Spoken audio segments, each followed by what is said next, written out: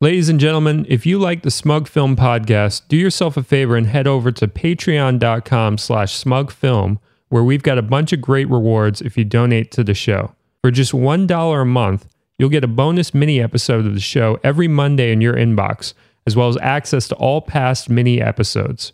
These episodes will never be available on iTunes or smugfilm.com or anywhere else. The only way to hear them is by donating $1 a month through patreon.com/smugfilm. For $5 a month, you'll get the bonus episodes, plus we'll do a 30-second plug of whatever you want on one episode a month. Whether you want us to plug your website, your movie, your small business, your Twitter handle, whatever it is, we'll plug it. For $10 a month, you get the bonus episodes, plus we'll do a 30-second plug of whatever you want on every single episode of the show. That's 4 episodes a month. It's an incredible deal. So once again, that URL is patreon.com/smugfilm. Head on over there today, and we look forward to your kind donation. And now, on to the show.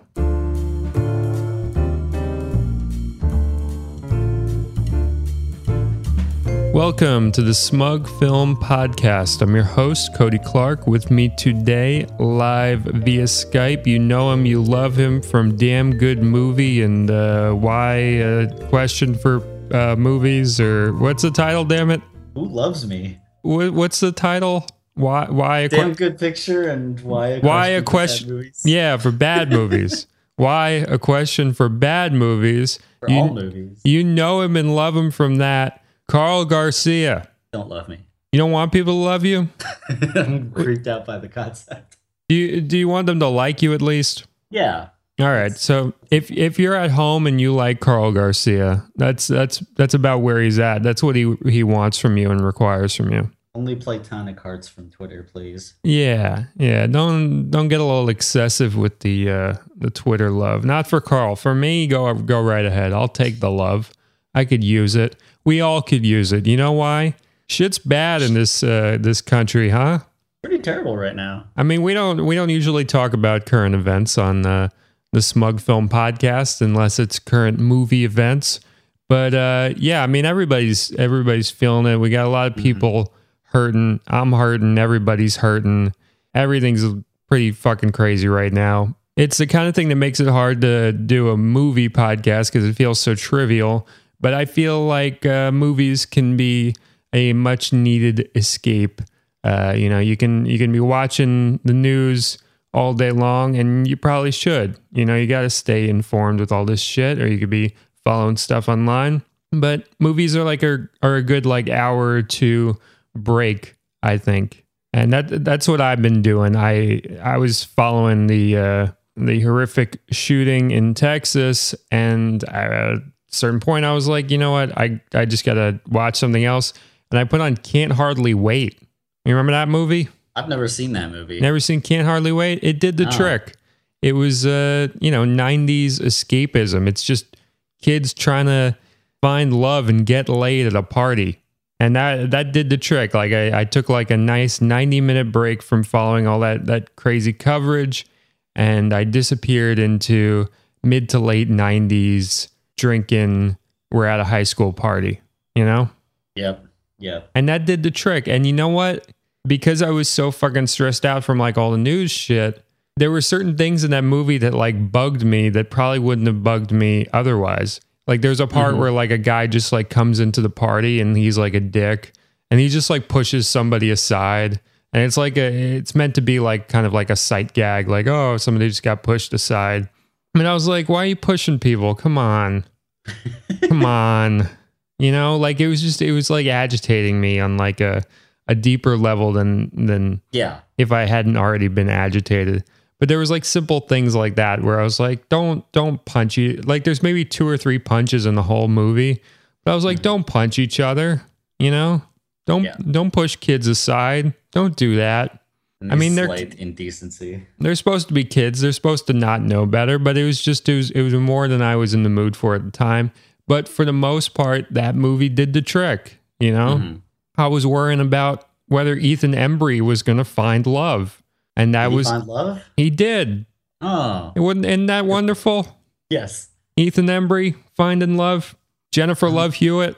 I missed a lot of these 90s teen movies. Finding love metaphorically, the concept of love, but also finding love in that the character is portrayed by Jennifer Love Hewitt. Finding love doubly. And so that did the trick for me. And I was talking to Carl. Carl, has some picks in that regard. And Carl, what do you think's a good escapism movie for those of our listeners who just want to escape? And by the way, we know that people that listen to Smug Film Podcast, everybody's got shit going on in their own lives. And sometimes just throwing on a Smug Film Podcast, that's their escape. If they're at work, if they're driving to work, if they're doing whatever in this crazy, crazy world, and they just need to think about people talking about movies and forget their troubles, we're there for you. And we're glad that we can be that for people, but also movies can be that for us and be that for you all at home. And anyway, without further ado, Carl, what's a good pick? There was one I saw a couple days ago, actually. A friend of mine turned me on to it because he's been touting it as a little gem that he's loved for a while. Shout out to Lucas Ridge for showing me this movie. It's called Down with Love. Peyton Reed, right? Yes, Peyton Reed. Who we know and love from Bring It On, which is I think it's safe to say that's a bona fide classic at this point, right? Yeah, probably. Who doesn't like that movie? I can't name anybody. Yeah, it's everybody likes that movie. And it does the thing that I really appreciate, which is it takes something that very few people care about, which is competitive cheerleading, and it makes everybody care about it for those 90 minutes. Mm-hmm. Which I think when a movie can do that, that's incredible. Whatever the niche thing is, I just love when it makes you care about it and it makes the stakes seem really high. It's like with King of Kong, Yeah. For those 90 minutes, you're on board. You want to see Steve Wiebe hit that score.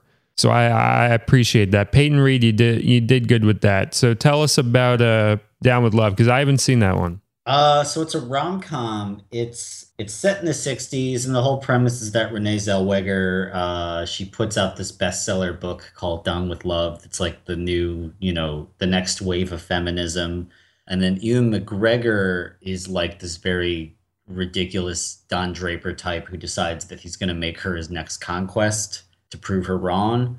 But the thing with the movie is it's done completely in the style of those Battle of the Sexes 60s comedies, the Doris Day ones, but just it does the parody so well because it really commits to it to the point that it's practically The Thing with just a lot more elasticity and a lot more silliness put in there. It's recognizing the artifice, and it's very self-aware, but not in a way that's trying to nudge you in the elbows. It's celebrating the artifice. One of my favorite single shots in the movie is her publisher, Renee Zellweger's publisher, is Sarah Paulson, and the two of them are at a newsstand where her book is hitting #1, and Sarah Paulson just pulls the champagne bottle out of nowhere and pops it, even though there isn't a cork in it. Nice. And on top of that, if you look, you can see that the book that they knocked off the bestseller list is Kennedy's Profiles of Courage, which is just... Well, that's funny because Peyton Reed's always putting those little sneaky book things. Because wasn't there that great moment in Bring It On where what's the kid reading at the bleachers? It was Evolution of Man, or here, let me look it up because that's a really cool thing. If you guys don't know what you're talking about, there's a part where there's some cheerleading rally or whatever, and our main dude, who's the love interest that we're rooting for, he's reading a book while everybody's cheering. Let me find what that is. While you're searching, Down with Love also probably makes the best use out of David Hyde Pierce I've ever seen in a movie. He's always underused, and this knows exactly how to use David Hyde Pierce. He's delightful. Yeah, he's always good. He's always been great. And definitely always underused. Yeah, I can't find what book it was that he was reading. For some reason, the internet doesn't care as much as we do about this. I always hate that when I'm trying to find something like that. And it's turns out that's just me and a couple people that care about that. And we're not communicating with each other or documenting it in any way. But I do remember there's a GIF of it going around or an image of it going around. I remember that's how I saw it because I haven't seen that movie since it came out. So Yeah, that's one I've owned on DVD for a very, very long time. That's been on my shelf for ages. I should probably revisit that at some point. So yeah, bring it on, I would say, and Down with Love. Yeah. I think I'm going to try. I think Give it a shot. I think you Yeah. sold me on it. It's just adorable. It's 2003, so Ian McGregor just busts out a lot of that southern accent he had in Big Fish, which Mm. is really fun. There's just a lot of good raunchy sex jokes. I mean, Sarah Paulson and David Hyde Pierce are the two supporting. Like, can't go wrong. Yeah, I mean that sounds good to me. And another one that I watched was, I kind of went down the path of like John Hughes stuff because I felt like that was like a safe route. Like Yeah. that was like yesterday I watched a couple John Hughes movies. I was just like, you know what, fuck it. And I watched Uncle Buck, which I think the last time I saw it since I was a kid was I must have seen it on TV, like a truncated version, because I forgot about the whole plot line with like he takes them to the bowling alley and he's like talking to his like shitty friends and they're going to do some sort of like shady shit at like a horse race and then he's like deciding to take them to a horse race or whatever. I think the version I saw on TV cut all of that out. Yeah, I don't remember that at all. I had and I'm no- pretty sure I saw it on TV. Yeah, right. Okay, thank you for that confirmation because I had no recollection of that whatsoever. And the movie completely works without it. It doesn't need it whatsoever. And I always had this memory, I guess partly because of how I last saw it, was that I remembered it this very simple, streamlined movie. But then I was watching it on DVD and I'm like, wait, what? I don't remember this scene. I don't remember this other scene. Like it seemed way overcomplicated. Like you didn't need to portray Uncle Buck as like that dark a character. Uh-huh. Like I thought it was always that like he was just like a little unorthodox and maybe he had done some shit in his past, but like he was more or less over it. He was just kind of like, they didn't want to hang around him. Like the family didn't want them in their life. But man, like it got a little dark and I wasn't expecting that. So there were elements of the movie that really like were the right vibe, but damn, like the little subplot, it was like, man, Uncle Buck. I felt betrayed by Uncle Buck. I was like, I thought he was one thing, and then he was something else. Stabbed in the back. I think this is a rare event, but I think I prefer the edited down version. I like the TV abridged version. Yeah, we'll have to like confirm what the deal is with this horse racing subplot. Dude, this is another Googling nightmare because I Google around. I couldn't find a list of like what's cut out of like the TV version, This is our Berenstain Oh yeah. multiverse theory. Absolutely. Thing. Yeah. Evil dark Uncle Buck as opposed to, jovial, just kind of like street Giant smart. pancakes. Yeah. Uncle Buck. Yeah, that's my memory. Giant pancakes, him talking to the teacher at school and giving her shit, driving up with the car that doesn't work. All that stuff's great. But then you got this scene where he's planning like some really shady like shit where he's going to go to jail probably if he doesn't do it right. He's like fixing some horse race with his fucking grungy friends. It's not good. It's not Uncle Buck that I know and love. So that was kind of hit or miss for me. Then I did a little Ferris Bueller. I didn't even finish it. I just threw it on for vibe. I just needed the energy of it. And I mean, that's always good. I feel like if you bail before Cameron kicks that car out the window, you're exactly. And that's what I did. I didn't intend to do that, but I just kind of maybe intuitively, maybe subconsciously I knew that. But I ended up watching, I guess, probably like 30, 40 minutes of it. But it was just, it was the right vibe, Mm-hmm. Very carefree, very escapist. I feel like a lot of the Hughes stuff, the best Hughes stuff, it feels like kind of alternate universe, even though I think he's very good at portraying like American suburban life. It does have like an alt universe quality to it. Does that make any sense? Yeah. It's almost like there are certain idiosyncrasies to it that I don't know how realistic they actually are. Like I didn't grow up in the suburbs or whatever, but it feels one step removed from reality in a way that I enjoy, I think. Yeah, there's a slight exaggeration to a lot of it. Like Molly Ringwald eating sushi, you'd never see that, but like that's definitely true to the rich girl in the suburb stereotype. So See, that's something that I yeah, would see in New York City. Like that, yeah, I didn't bat an eye at that. It was like, all right, yeah, that girl in school, yeah, she'd be eating sushi. That was like a common occurrence for me in high school in New hmm York City. But I guess yeah, it would be more rare in the suburbs. yeah. But yeah, it's a little cartoonish in the Hughes world, and I like it. What's another pick?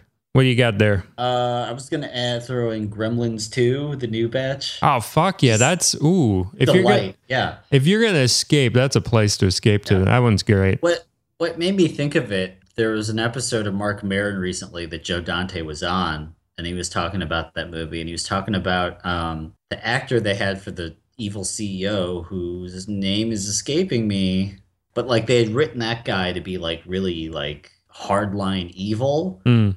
and then the actor came in and kind of read all the lines with this like golly gee whiz attitude that was like totally not what they intended. But they were like, you know what? What's wrong with it? It's actually vibing pretty right for the rest of the movie. So like, it's just like kind of a testament to how upbeat and delightful that movie is. It really is, and it exists in a very like almost Charlie Kaufman-esque side world. Yeah. Like if you've seen the first one, and if you haven't seen the second one, I'm sure if you've seen the first one, you've seen the second one at this point. But like if you haven't seen the second one and you've seen the first one, and you have some idea in your head of like, all right, yeah, it's probably like the first one, same plot, slightly different, maybe a couple new gremlins. No, it takes the first concept and it's like, all right, well, what if the first one was a movie? And what if, how I always relate is like in Looney Tunes, when like the characters like run off the side of like the film sprocket or whatever, Yeah. it's that, but a movie. Yeah. It's Which definitely the Chuck Jones of like live action movies. exactly, it's very, very Chuck Jones, and it's very self-referential, and not just self-referential, but just referential to just pop culture in general. Yeah, it was a result of they spent years trying to get a sequel going, and Joe Dante wanted nothing to do with it, and then they could not get a script they were happy with. So the studio eventually was just like, "Listen, you do Gremlins 2, we'll let you do whatever you want."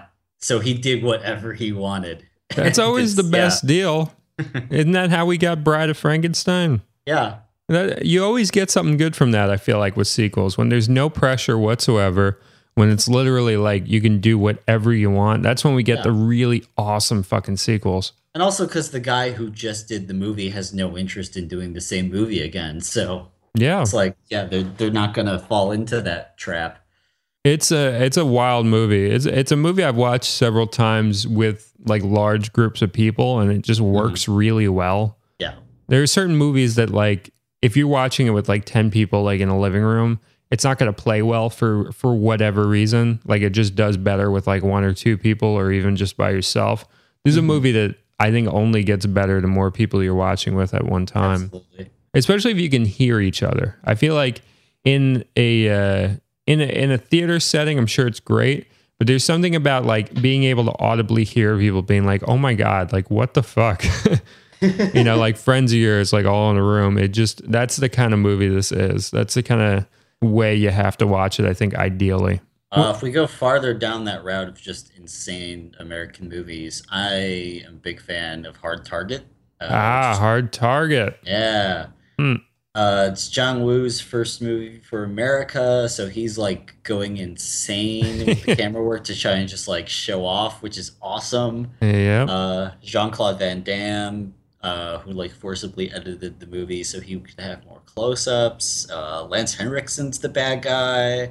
Wilfred Brimley lives in the swamp and has a Cajun accent. That's my favorite Van Damme, I gotta say. I think that's the only Van Damme I've actually seen. I think it's the only one I actually like legitimately like. There are a lot of really bad. Oh no, wait, Bloodsport. Shut up. What am I thinking? Bloodsport's amazing. I've heard that one's good. Yeah, but Bloodsport is very like shoddily made. Like Hard Target's crazy, but it's like it's still in this. Impeccably well made. Yeah, Yeah. it's in the realm of like, all right, there was clear thought here. Bloodsport, like the line readings are like all over the place, and like the dubbing's really bad. It's a very bizarre movie to watch. You're essentially watching a person who's English isn't their first language trying to make an English language movie, and it's very apparent with Bloodsport. But in Hard Target, I think you wouldn't know necessarily that somebody who English wasn't their native language made it. Mm-hmm. But Hard Target's crazy. Yeah, Hard Target is just delightful. I think Steven Seagal, I've always said he's my favorite of that crop. But I think Jean-Claude Van Damme kind of gives him a run for his money with Hard Target. I have to admit. And I'm a diehard Seagal fan. I really am. All right, we're going to take a quick break and then we'll be right back. See you soon.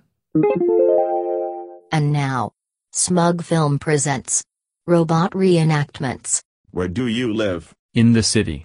You have a house? Apartment. Own or rent? Rent. What do you do for a living? Lots of things. Where's your office? I don't have one. How come? I don't need one. Where's your wife? Don't have one. How come? It's a long story. You have kids? No, I don't. How come? It's an even longer story. Are you my dad's brother? What's your record for consecutive questions asked? 38. I'm your dad's brother, alright. This has been a robot reenactment. Now, back to the show. Hello, I am the Hunky Smug Film sponsor Plugman. I'm here to tell you about the fine people who support the Smug Film podcast through Patreon. You all should check out Bobby Slow on Twitter. He's a very funny and good man who tweets funny and good things and is worthy of your love. And he has a really good Twitter ratio of followers to following. That's impressive. Once again, that's Bobby Slow on Twitter. You should also check out Minor Key Games. Go on over to minorkeygames.com and check out these awesome computer games made by David and Kyle Pittman. Two brothers that make great video games with an old school feel. Cody hates new video games for the most part, but he enjoys the heck out of these. Once again, that's minorkeygames.com. Also, be sure to check out Room Full of Spoons, Rick Harper's documentary about the cult classic film The Room. It's a great documentary that we all love here at Smug Film, and go to roomfulofspoons.com to find out when it's coming to your city. Thank you for listening to my hunky voice, and thank you all who have donated to the show.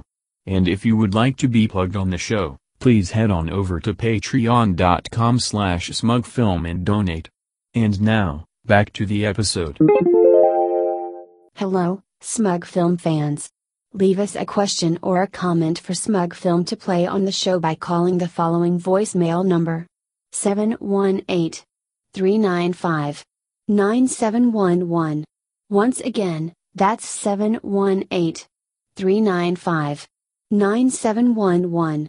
We look forward to hearing from you, you lovely, lovely people. And we are back. We got a voicemail for you folks. Let's listen to that. How's it going, Smugsters? It's your buddy Paul from LA. My question to you guys has to do with rituals that you do before you go see a movie. I don't know if you guys ever talked about this before.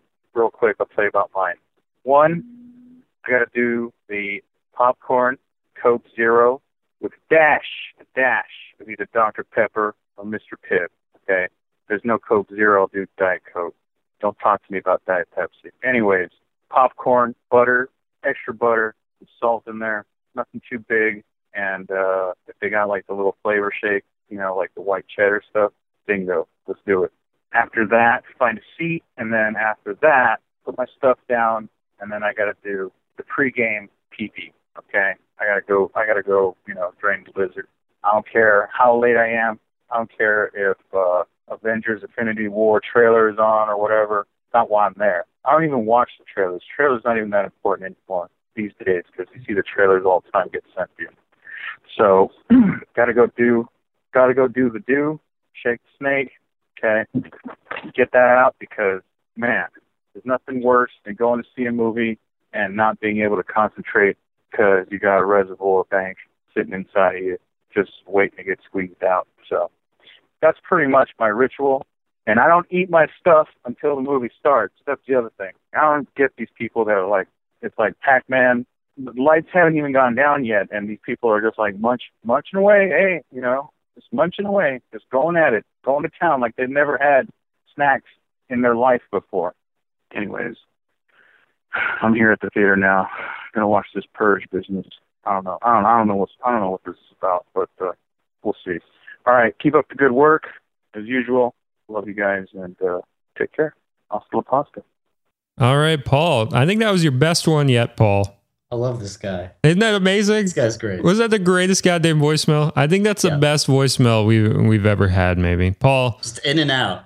Yeah, that was fantastic. To the point. Beautiful voicemail. Thank you so much. Colloquialisms. It was like free jazz with colloquialisms. It was delightful. It was beautiful. It was beautiful. Draining the snake and the lizard and all that. And I love that stuff. I have to admit that I am a Pac-Man. I totally eat the popcorn before the movie even starts. Right away, really? You just go right at it? I can't help it. I don't know. It's okay. It's So a metal hands thing. I'm not even thinking about it. Let's hear from your perspective, because you're apparently the opposite of Paul. Let's hear what's your defense of going right into the snacks right away. I don't have a defense. It's a lack of self-control. Okay, fair enough. Not even self-control. It's just like unconscious thought. You know what? So I've got a bag of edible food in front of me. I just eat it without even paying attention. Like my mind I gotta respect that. I gotta respect that, because you know what? You're honest about it. Yeah. You're not pretending like you have some grand theory why it's better. You know, you're like I can't help myself, man. I just go for it. It's not narratively pleasant to eat your popcorn, and then like what happens is I always eat half the bag, and then the movie started and I don't even want to eat the other half, and I end up taking it home and eating it at like midnight. It's sad. Yeah, so you need a method. I think that's why you like Paul's voicemail so much, is like you're listening to a man. This guy, he's thought about this. Like this is deliberate. He's put a lot of plan into this. I'm not much of a eating at the movie guy. I like to eat either before or preferably like after. I like eating, like it's a true romance thing where he's like, I love eating pie after a movie. Like what I'm trying to do, there's a movie theater near this apartment I moved into a few months ago that I go to, and they've got a dope hot dog place across the street. So I'm trying to like get a hot dog before or after. Yeah, it's a good vibe because you get to talk about the movie if it's after, which is always good, and you like the pressure's off. See, when you eat beforehand, actually, now that I think about it, it's not so great, because then you're like what if the food is late and then you end up like missing the movie or whatever? Like it's kind of hard to time. There's always like some gap you have to leave, and then like you leave too much of a gap and you're standing around like a doofus outside the theater or whatever.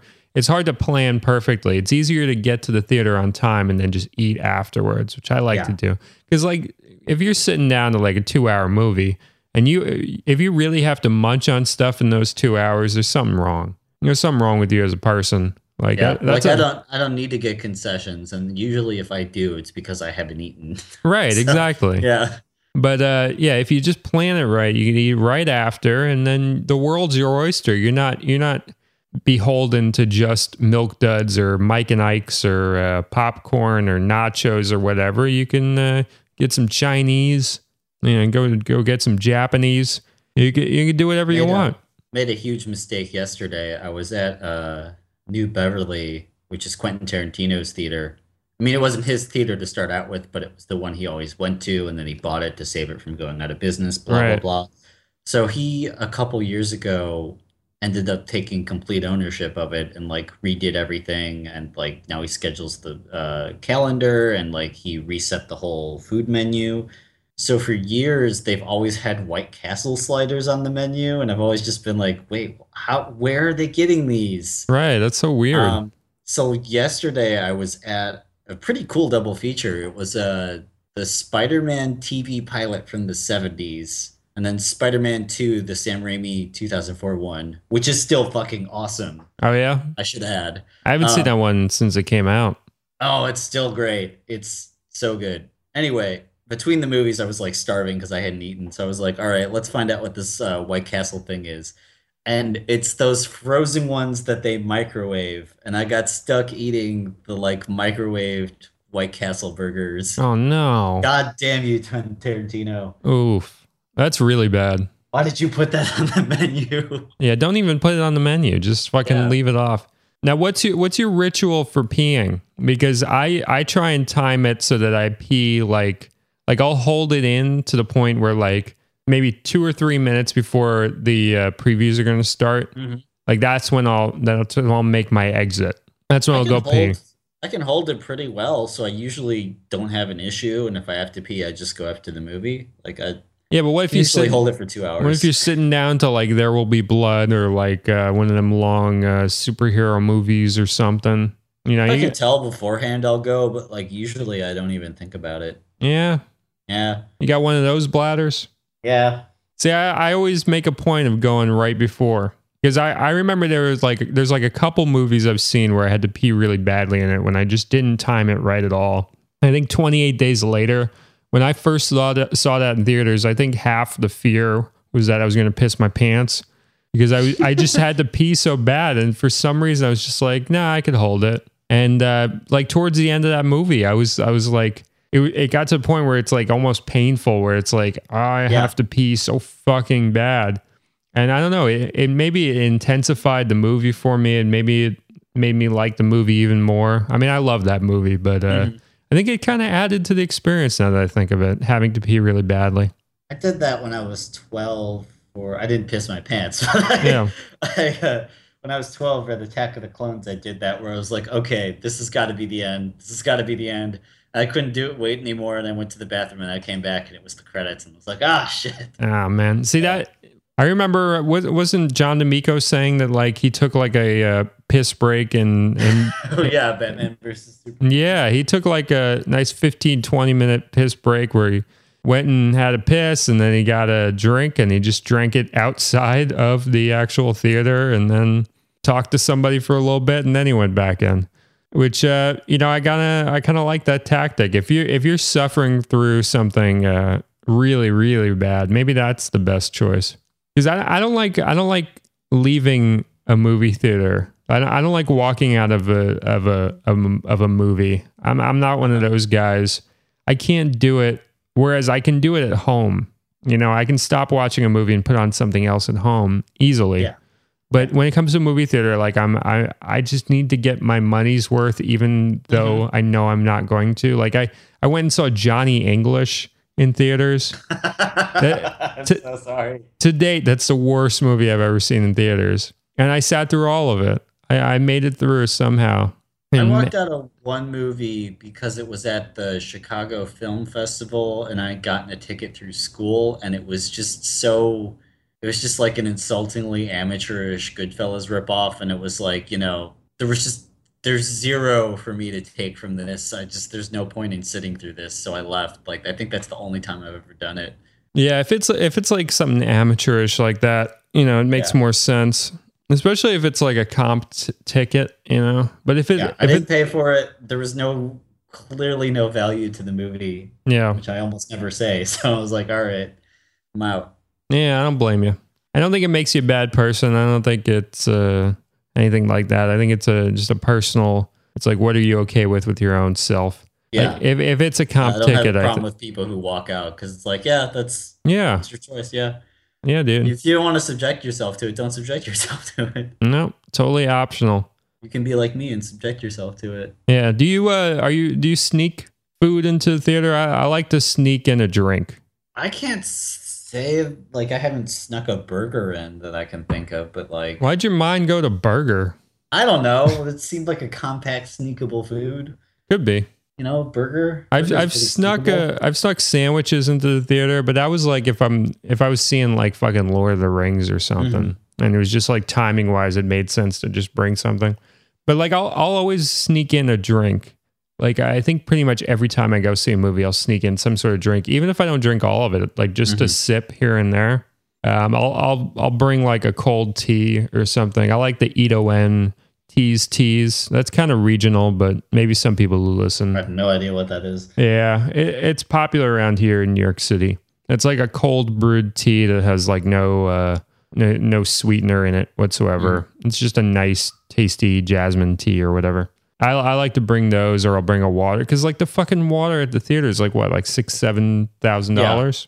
Yeah, you got to fucking go over your credit card limit just to get some Dasani. And it's always that shitty water. It's always fucking Dasani or like Aquafina. It's the water nobody would ever buy for themselves outside of a theater. Yeah. I fucking I could hate say Dasani from, more than anything. Not the Coke water. Yeah, that's Coke's water, it's either yeah. Coke or it's Pepsi's water. I can say from personal experience, the big chain theaters, employees don't give a shit if you sneak food in. Yeah, they The only don't. ones They who don't. do are those like shit-eating grid managers, which you can spot a mile away if you're a good judge of character. So Yeah, I've never ran into trouble with that whatsoever. there's a vague resemblance to Ted Cruz. Don't let him see that you're sneaking food in. That's a good rule. Yeah. All right, so back to escapism kind of Yeah. fair because like we said, world's crazy right now. Our country in particular, things are kind of bad. Just the general vibe is not good. Would you say general vibe not good? It's pretty low. It's pretty in the pits. 2016 not a great year. It sucks. Pretty bad. Pretty bad across the It's board. all fucked up. I'll tell you what, that fucking the best thing this year so far was probably that Hamburger Helper mixtape, I gotta say.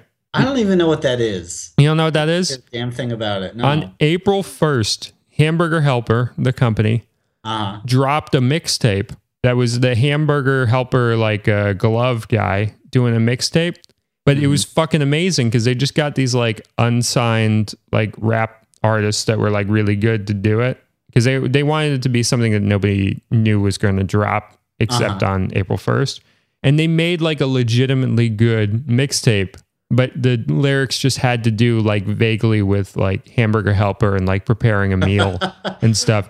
But it sounds really good. Like especially the first track, it's very convincing. It's almost like unnervingly like legitimately good. So if my theory is if 2016 can give us that, then maybe 2016 can turn itself around and maybe become a better year as it goes on. Because who knew that fucking Hamburger Helper was going to drop the best mixtape of 2016? Nobody knew. Nobody saw that coming. So maybe there's some good stuff coming. That's I guess my pep talk for those listening at home. You never know. Things could get better.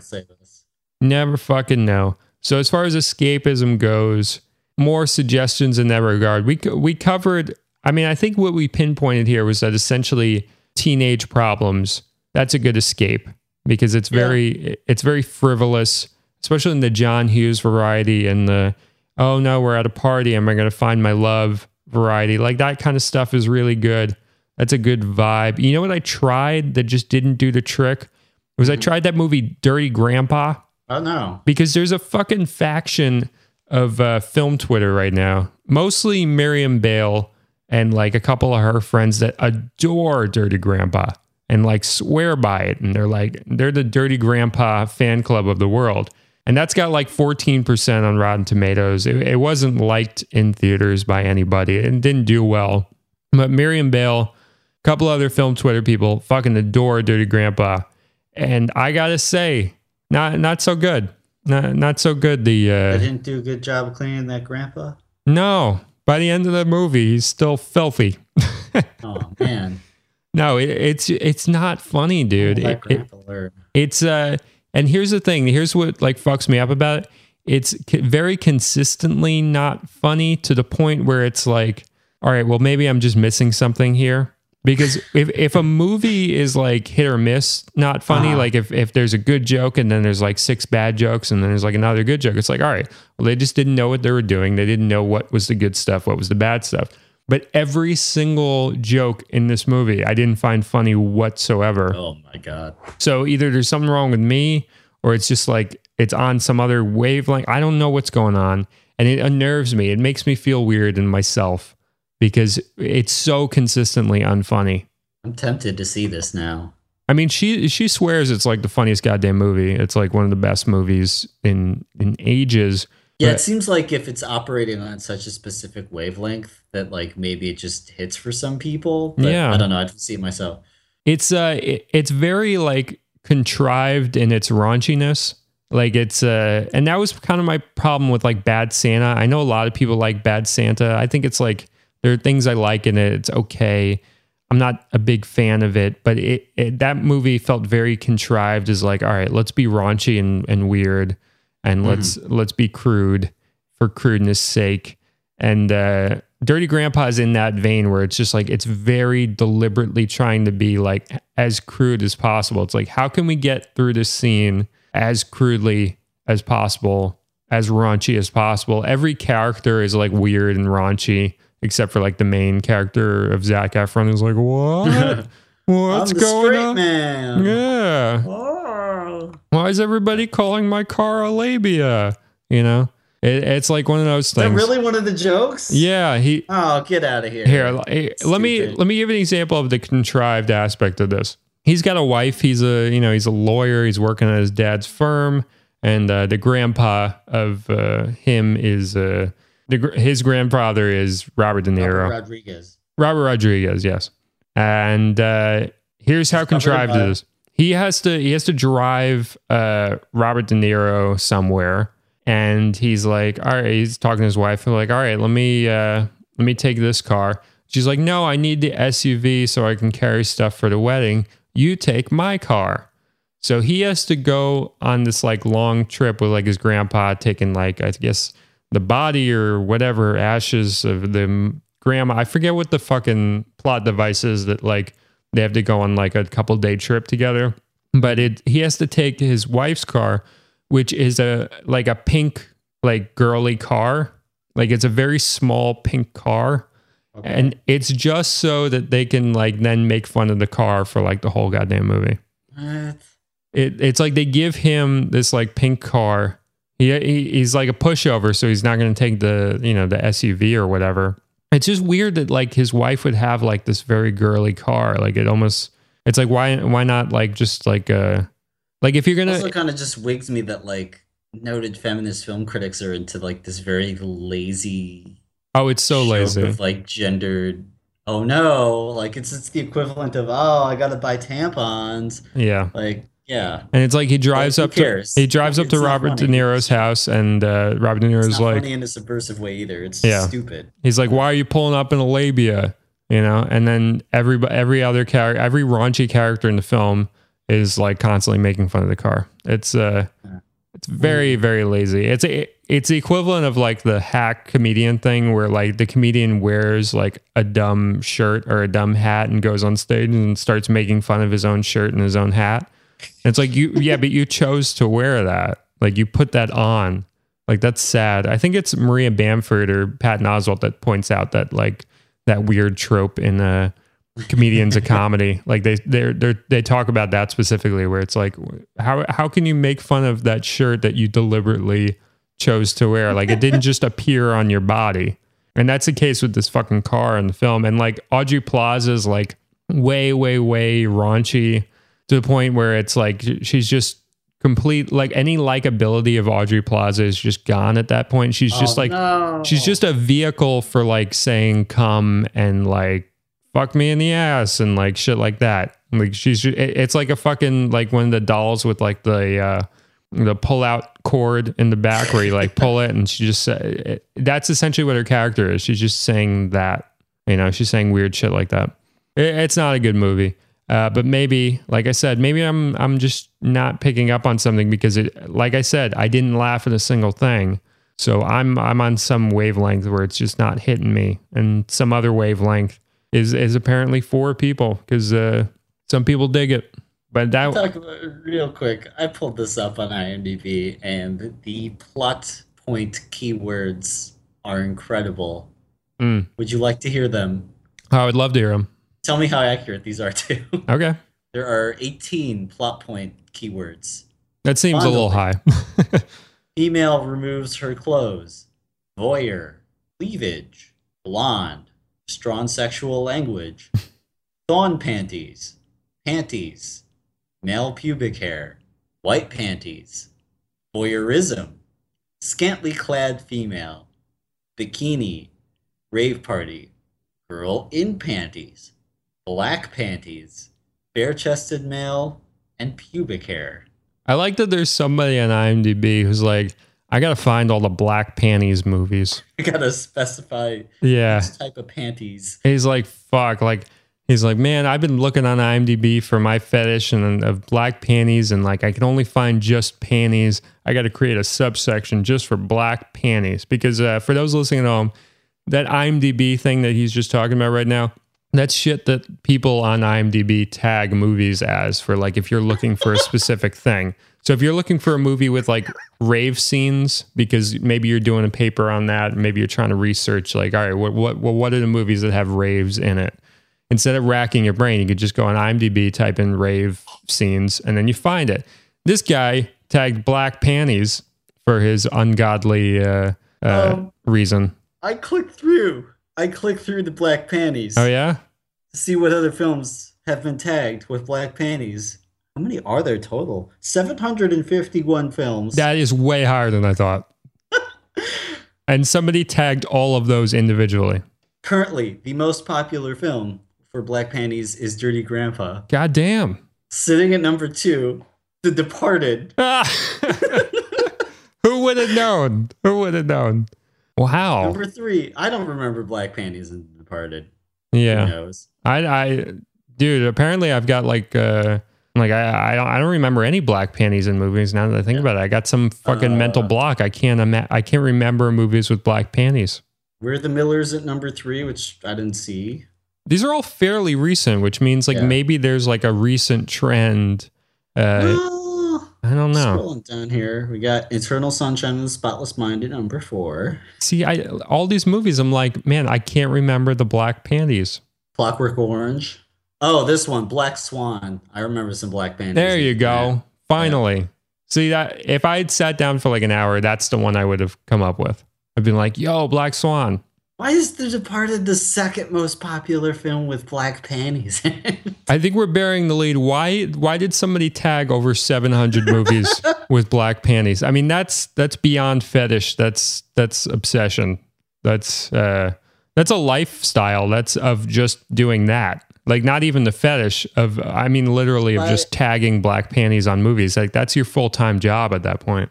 By comparison, white panties is only 260 and regular panties is only 524. See, that doesn't make sense that regular panties would be less than black panties. Female nudity and female frontal nudity are both like several hundred less than there are black panties. Are you fucking... Oh, dude. Who the fuck is this person? We are discovering some fucking groundbreaking shit on this pod. This is breaking news. The black panties community of IMDb. We just discovered something here. Like, you know, I'm sure in like a couple weeks, Vice is going to put out some like article about like this black panties obsession in film and like the subgroup that like adores it. They're going to fucking poach our story. This is our story. When you're listening to this at home, I hope you realize we are discovering this in this very moment. You are listening to... This is a live discovery. Yeah, you are listening to us discover this black panties IMDb thing as it's unfolding. If anybody's talking about this after the fact, it's because they're ripping us off. I also just went and set it by release date. And the oldest one they've tagged is something called Woman in the Window from 1961. That's as far back as whoever's been doing this is bothered. I kind of want to know what silent movies have black panties in them. Oh, I'm sure if we got John D'Amico on here, I think he could rattle off about 20. Oh, yeah. Or, yeah. Danny Reed probably knows some pre-code black panties stuff. Fuck you guys. You don't remember the black panties and intolerance? Yeah. Yeah, that's going to be the voicemail from John D'Amico after he hears this episode. This is going to be, come on, Battleship Potemkin. You don't remember that? Lion statue wearing those black panties. Yeah, the seminal black panties scene. Come on, guys. All right, so wow, I don't think we can top black panties. That was an amazing discovery. Carl, that was incredible. I'm so glad you went on IMDb and you looked on that because I think that was this is groundbreaking film journalism right here that we just did. I gotta think about this for a while. I don't know about you. I cannot, like, I'm just looking at this list now of just all the various sexual tags, and like none of them even come close to black panties having 750 individual tags. This is some seriousness. If you're listening to this at home, please go on IMDb and verify what Carl's saying. It's true. We can't make this up. And thank you all for listening. Thank you, Carl, for your amazing discovery. That was incredible. Real quick. Blue panties. 69 tags. Yeah, because fucking Blue Panties guy isn't as obsessed as Black Panties guy, apparently. Who knew?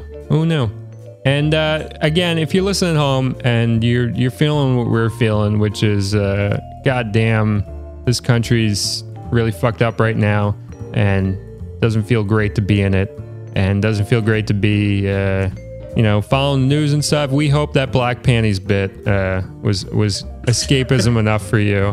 It sure was for me.